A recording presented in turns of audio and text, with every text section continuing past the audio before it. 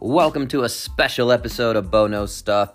Little small piece of the Demand Better podcast where my buddy David Corona, a personal trainer from New York City, a good friend of mine, and I break down the top 5 things you need to know about sleep, something I hope almost everyone can use right then, right now, tonight especially. So start changing your sleep habits to get better sleep, get better health. That's the whole point of this thing that I'm doing here, this mission I'm on to get you guys moving better. So if you can go over, subscribe, like, share the Bo Knows Stuff one that you're on here, as well as the Demand Better podcast that we're trying to grow. We'd love to hear your feedback on the formatting, on if you got some use out of it. You know, share it around, leave a rating, review, tell us what we can be doing to give you more value. That's what we're all about. And without further ado, enjoy the top 5 things you can do to sleep better tonight. We're getting to... There we are. We what's live. Going on? We are live. Welcome back to the Demand Better podcast, episode 12. We are going to do a rapid fire. 5 big takeaways from our sleep. We've been promoting the sleep thing all week. But we're going to start off with our 5 big takeaways on sleep, and we're going to have an extended version right after. But takeaway number 1, circadian rhythm. Bo, hit it. All right, so circadian rhythm is something you might have heard in the zeitgeist. I like using that word whenever I can. But circadian, I have it on the bottom here. It's, approximately, you say, circa 1900, around, and dian being a day. So about a day, we're trying to get our sleep to line up with the sun rising and the darkness at night. And if you can start doing that, it's going to improve your health. So everything we're talking about here is improving your health. So the more you can get regulated with light and dark, and we tend to be in our houses, we tend to, be up late at night. These are the things that are going to mess us up hormonally. Our body starts to say, hey, I don't like this rhythm, and it throws you off. So the big thing we're going to take away here is first thing in the morning, get your rhythm going. So if you're a little disrupted in this rhythm, have someone like me talk you through different things we can get to improve the rhythm, meaning first thing in the morning, as the sun comes up, you don't have to wake up with the sun, as ideal as that is, but I get up, my alarm goes off, and ideally we're also getting up without an alarm. Another side story we're going to talk about later. But if I can get outside and I can get at least 15 minutes of maximum sunlight, that's phenomenal. If you don't have access to sunlight, get a sun lamp, and I think this is going to reach here for the video. You can get a little sun lamp to stimulate that same light. And then again, as the sun is going down, we want to start to minimize our blue light. So we'll talk a little bit more about that with environment, but that's the big idea with circadian rhythm. Well, thanks, Bo. Let's go on to number 2, tracking.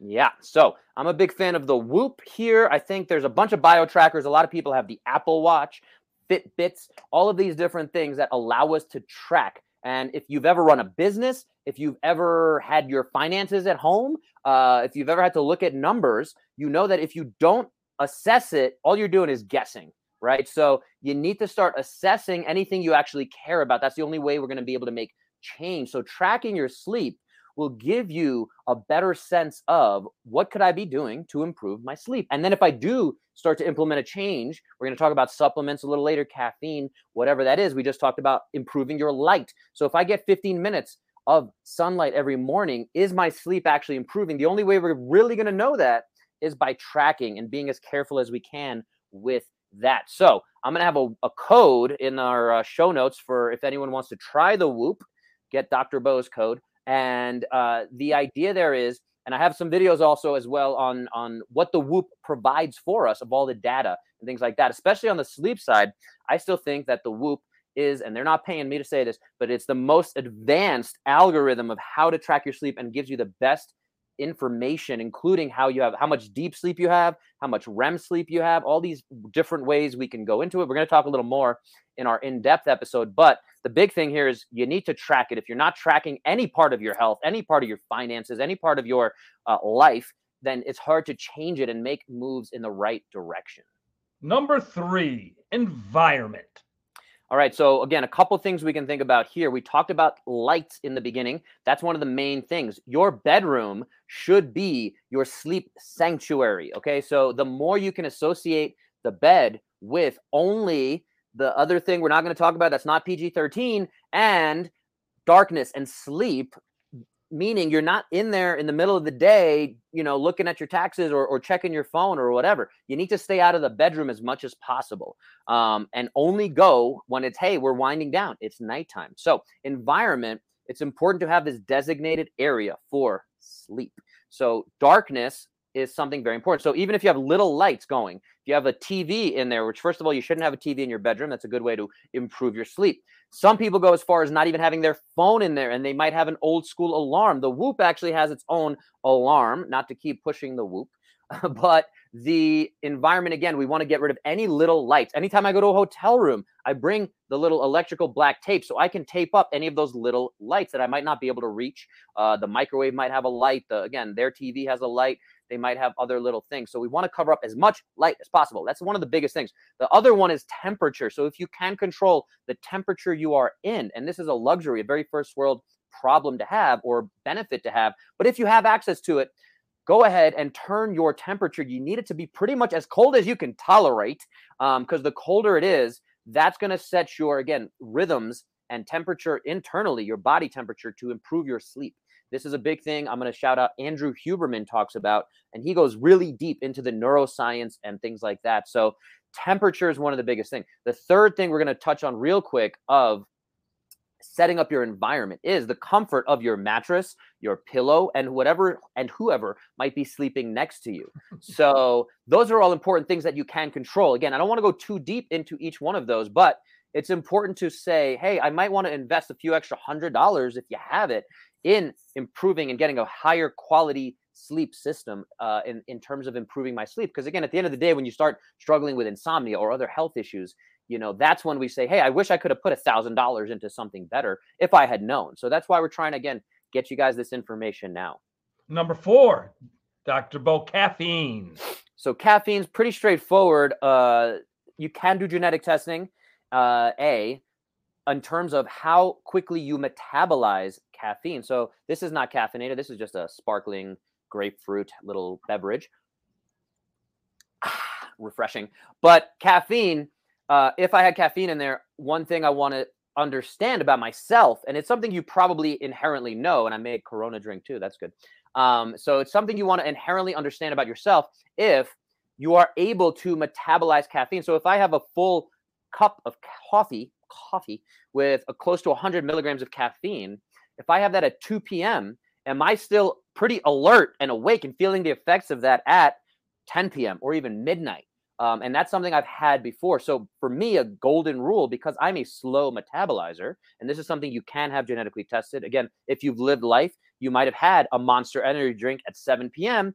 and not really had your sleep affected. As we get a little bit older, we tend to slow down, again, that metabolism of caffeine and things like that. So big thing to take away here is understanding the effects that something like caffeine, because it's ingrained and it's a part of almost everyone's culture. And if you need that caffeine to be getting through the rest of your day and you have a crash of energy at, let's say, 1 p.m. and then you go for the coffee, keep in mind that's probably telling us more about your overall health and the fact that you're probably not fueling correctly with food and your sleep rhythms might be off. So again, it opens up this whole can of worms. We're going to go a little deeper on, but the big thing with caffeine is my golden rule is I don't have any after 2 p.m. because I know that's going to keep me up. You need to find what works for you as an individual. What about you, Corona? How's your caffeine intake? I don't really drink coffee. I used to drink tons and tons of coffee, but we're not here for that. We'll talk about that in the extended version. Number 5 that we have on our list is the supplements concept.